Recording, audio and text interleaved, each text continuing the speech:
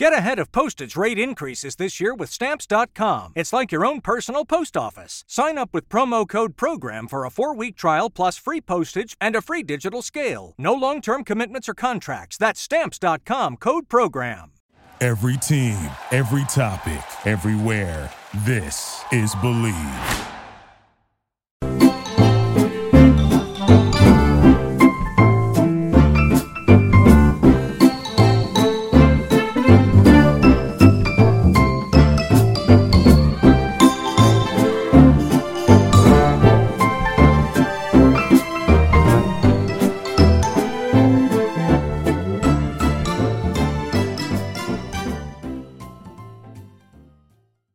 All the major sports are in action this week with the college football playoffs ready to kick off. BetOnline is your number one destination for all your sports wagering info, including news for pro football, the NBA, upcoming fights, and NHL games this season. Head to the website today to get in on the action and see all the updated odds for the week. Remember to use our promo code BELIEVE, BLEAV, to receive your 50% welcome bonus on your first deposit. BetOnline, where the game starts. All right, folks, this is Jeremy Evans, your host of the California Sports Lawyer podcast. As always, thank you for being with us. This is episode 49 of season 5.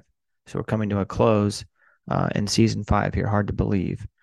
Again, always appreciate listening in and making us one of the top entertainment and sports law podcasts in the world.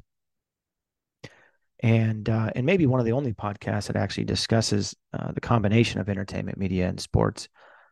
As most podcasts are sort of focused more on some of the other topics individually. But as always, as I mentioned, appreciate listening. I'm always very humbled by that. So we have an interesting episode today where we're talking about the next college football model. What is the NCAA going to look like in the years to come, right? What has been interesting about the sort of changes in college football is that the structure of the NCAA, for the most part, has stayed the same. It's not been a situation where, they have made some rule changes, particularly with the Alston case and NIL, to where Alston was talking about this idea that schools could not limit benefits to student athletes. And then separately, the NIL rules, which were drafted by the NCAA, but then also began with state legislatures passing such legislation on topics like name, image, and likeness for college athletes. But ultimately, it was the NCAA that removed the rules on basically, or restrictions, if you will, on student athletes receiving something of value and signing a contract with an agent. So those obviously have been lifted. And NIL has been a major part of college sports now for a couple of years, since July of 2021 for most states that have passed such legislation. So, where does that leave us, right? And I think there's 3 things that I want to focus on. Some of these things have been in the press recently, but I think that it's worthwhile to kind of go through some of these potential changes and what an NCAA model might look like if there were to be a massive structure change. Well, I think starting off, obviously we have the Power 5, right? So this is the big 5 conferences in this current season, which would be the Big Ten, Southeastern Conference or SEC, the Atlantic Coast Conference would be the ACC, the Big 12, and the Pac-12.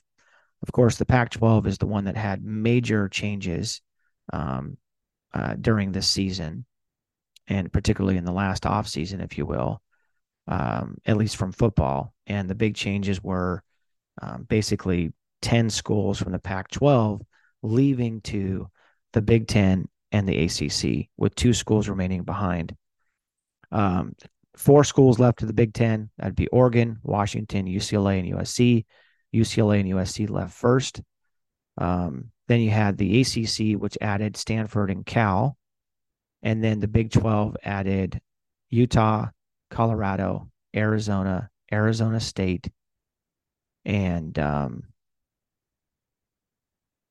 to think of some of the other 2 schools are not coming to mind, but they added 4 new schools, and actually that would bring us to 10 as I count that out. So I guess if I do the math, that would be 10 schools, right? Because you got the 4 for the Big Ten, you've got the 4 for the Big 12, and then the 2 for the ACC. And then the schools left behind are the Oregon State University and Washington State University.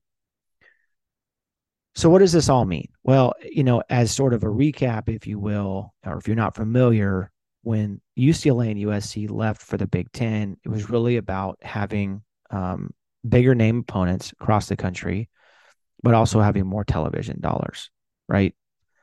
And of course, football can do this because you're really talking about you're going to have 6 home games and 6 away games. So it's really only about traveling 6 times in a year.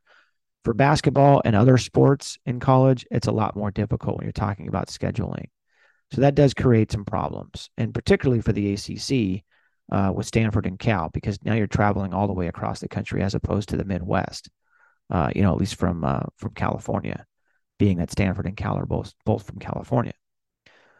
So it is interesting because complicating the matter is that Oregon State and Washington State filed a lawsuit against the Pac-12, basically saying that, and some of the other member institutions that left, saying, you guys were corporate officers, but now that you've decided to leave the conference voluntarily, you no longer have a say in what happens to the conference. And from a legal standpoint, that's probably true in that not looking at the operating agreement and not looking at the corporate structure, that could be true, right? But to me, it would come down to what the contracts say. Obviously, there was, hopefully a dissolution clause inside of there. Now, what's the argument over here? Well, the schools that have left, the UCLA's, USC's, Oregon, Washington, Arizona, Arizona State, Utah, and Colorado, and Stanford and Cal, are all looking at, well, we don't want this intellectual property, Pac-12, and the rights and everything else that goes with it to still be out there. If we're leaving this conference and there's only 2 schools left, the conference should be closed down. And there's an argument to be made there. But these 2 remaining schools are saying, no, we're here. We still want to run this thing. And this is not a complete dissolution. We're not closing up the conference. We want to continue to run it. And in some sense, they have the right to do that. And I think the court saw that. What is interesting about this, and we'll circle back on this, is the potential for a revival of the Pac-12. And that could happen in a couple different ways. But it is significant because if we could back up a little bit, the Pac-12 is now no longer going to be considered part of the Power Five. And of course, the Power Five uses and has the ability for lots of autonomy. So they are, in some sense, outside of the rules for compared to other conferences. Not in sort of a way that would be deemed unfair. It's just that the Power Five bring in a lot of money. And have a lot of television contracts. There's a lot of different ways that those teams and the Power Five have to be structured and have to work in order to make them work. And so in this sense, you're now going to have basically a Power Four, which would be the Big Ten, the SEC, the ACC, and the Big 12, with the Pac-12 really moving more towards outside of the Power Four or Power Five into sort of maybe comparable to, let's say, the Mountain West or the MAC conference or that sort of thing, right? Obviously, there's tiers to this in terms of popularity and strength of schedule and schooling and that sort of thing and academics. But ultimately, Pac-12 would no longer be a part of the Power Five. Now, look, a couple things could change that. Pac-12 or Pac-2, if you will, could add 10 schools. They could particularly look at the Mountain West and maybe have the Mountain West take on these 2 schools and then have this sort of new conference. That's sort of one option. Another option, which we'll circle back on, is Chip Kelly's idea that was recently put out in the press at a press conference, that potentially having a 64-team conference. So in that context, you'd have the football, program go to the Big Ten, or play schools across the country in sort of this big 64-team conference.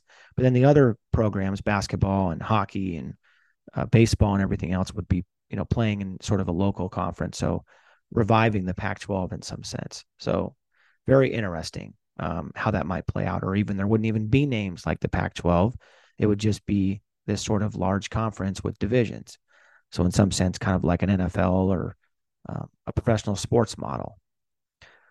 So, again, it's going to be interesting, and you're sort of looking at this and you're saying, well, why does it matter, if the Pac-2 wants to exist? I mean, I think from a legal standpoint, again, it's just not good to have your intellectual property out there, particularly if you're not a part of it. Right now, if you decide to leave a certain structure, maybe you lose those rights. I can see both arguments, but ultimately that's sort of what's going on. I will say this, that it is interesting that Oregon State and Washington State did agree to a scheduling arrangement for 2024. So those two schools would be playing some of the other Mountain West schools. Now, look, ideally for former Pac-12 members that left for the Big Ten and Big 12 and ACC, they would sort of look at this and say, hey, we should really have this shut down as an entity. As former corporate officers, you don't want the intellectual property out there and potentially, provides for some public relations issues.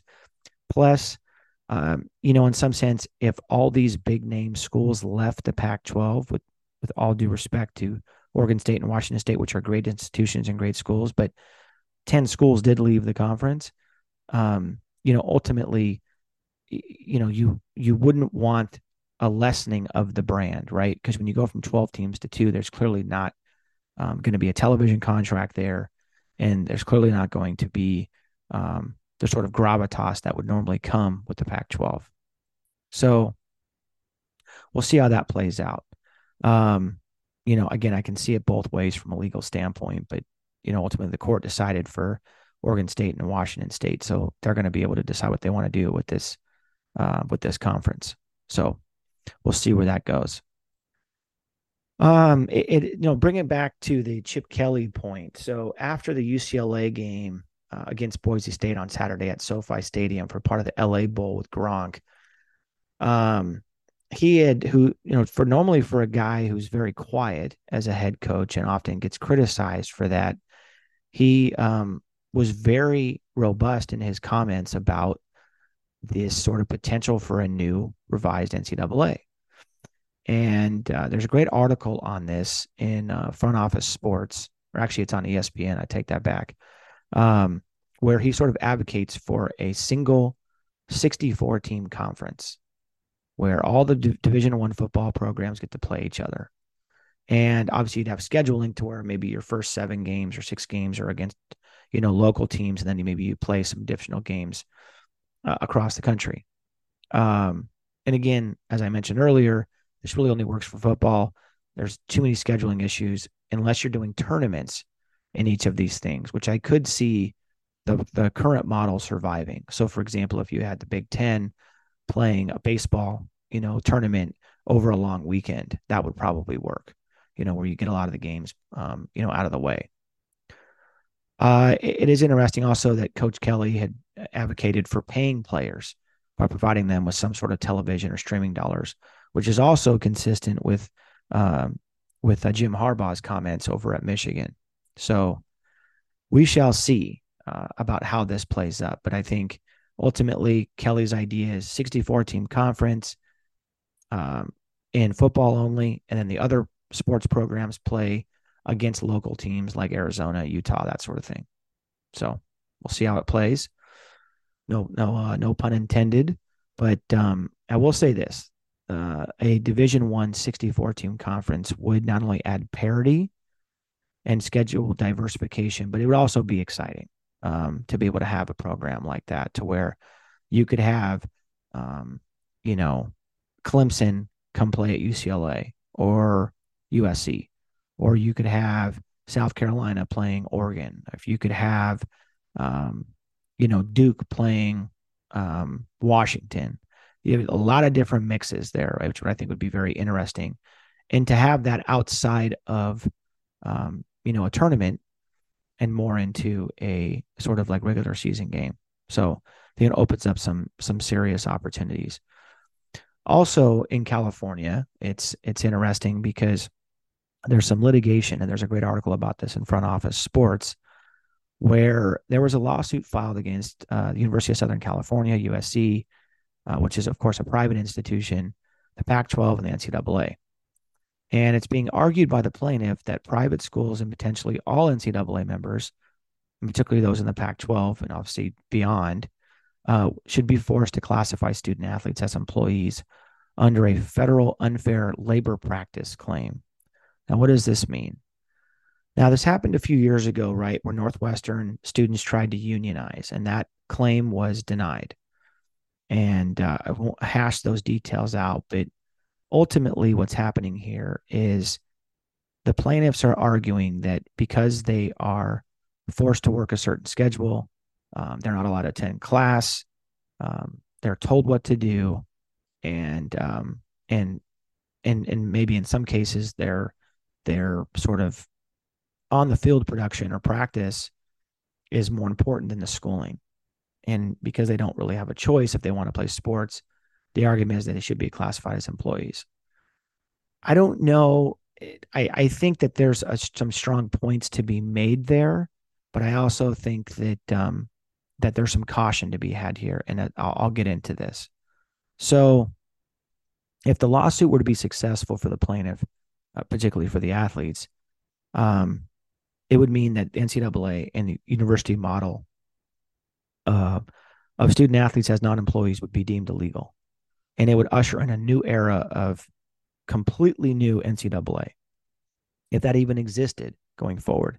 And it would require potential for collective bargaining, unionization, sharing of revenue, workers' compensation claims, tax withholdings, and much more.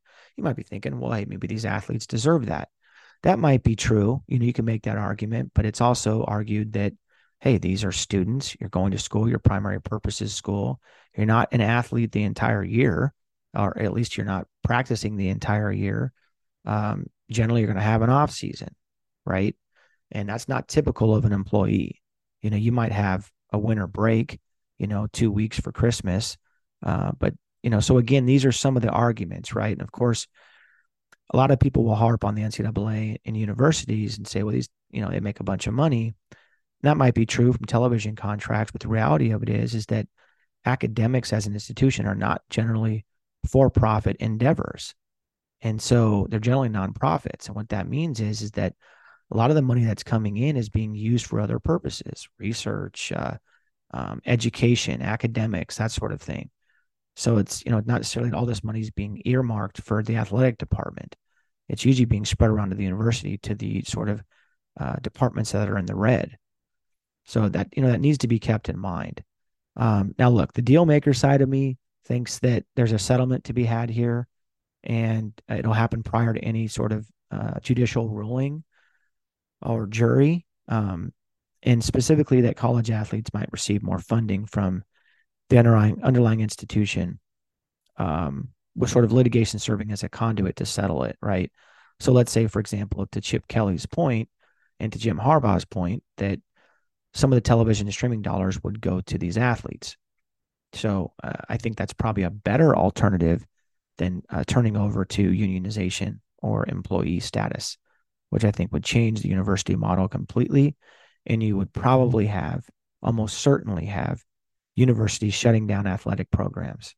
Of course, what the problem with all of this is the Title IX issue, because the second that you all of a sudden switch over to an employee status, it complicates Title IX, right? Because under the current model with NIL, you can say, all right, this athlete has so many followers, this is what the market will bear, and a company will pay them a certain amount of money.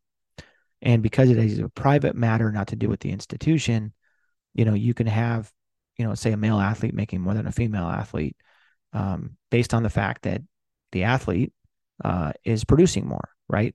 They're having more eyeballs on television, more dollars, what have you, right? Just as an example. Although you could also argue that social media has changed a lot of that, and a lot of the female athletes are making just as much money as well in certain circumstances. So my point here is that, ultimately settling is probably a better idea to get past this, as opposed to disrupting the entire model of the NCAA. Now, it's also interesting that even with UCLA and USC leaving the Pac-12, along with Oregon and Washington and the other schools that we mentioned for the Big Ten and ACC and Big 12, those schools would still be liable, by the way, because they fall under the NCAA and they were Pac-12 members at the time that the litigation was filed, and the claims would be going towards past actions, right, or even ongoing actions. So whoever the new members are or existing members are as well. Now, look, any changes as outlined would alter college athletics, specifically in football and possibly in basketball forever. Title IX issues would be a problem, to address and be able to comply with that.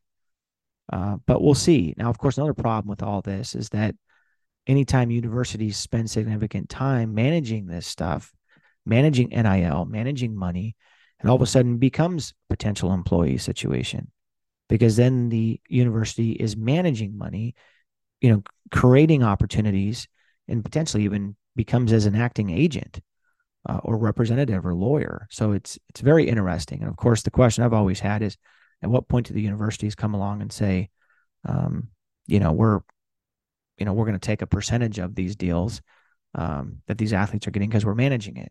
So it hasn't happened yet, but we'll sort of see. But again, Title IX issues, employment law issues would clearly have an effect on collectives and NIL money. So, and of course, collectives being a place where alumni and other groups can, basically donate money into a quote unquote collective, and then that money is distributed to the athletes, whether on an even basis or whatever is decided. So look, the next college sports model is probably anybody's guess, not to mention what Congress might do or what state legislatures might do in terms of specific legislation. It's frankly difficult to ascertain what may happen next or even next season. I will say that NCAA President Charlie Baker did introduce NIL direct payment changes recently that was not necessarily received too well on either side of the athlete or of management, if you will. But the idea was that essentially there would be $30,000 going to different athletes or to every athlete that somehow qualified. And I think part of the problem was that if this was in addition to other deals, maybe that makes sense. So then you have both. You have a sort of guaranteed money that comes in at 30 grand, but then you also have this sort of outside money you can make if you're sort of an excellent sort of top shelf athlete and can market yourself. But it's yet to be seen whether this will actually come to fruition. And of course, any opportunities by Congress to regulate the NCAA or regulate these institutions is not going to be met in a nice way, because ultimately these state legislatures and institutions are going to want some autonomy. So I do think, again, that settling this will prevent monumental changes to college sports that may not be for the best. And I think not even for the best for the athletes. I think it could potentially usher in some serious issues, not to mention the fact that the NCAA was never meant to be a professional organization. It was meant to be an opportunity for students to play college sports. I think maybe some of that has gone away because of the fact of, if there's been an increase in training or the amount of money that's being thrown around with coaching and what have you. But that's sort of where it stands today. So again, folks, thanks for listening in.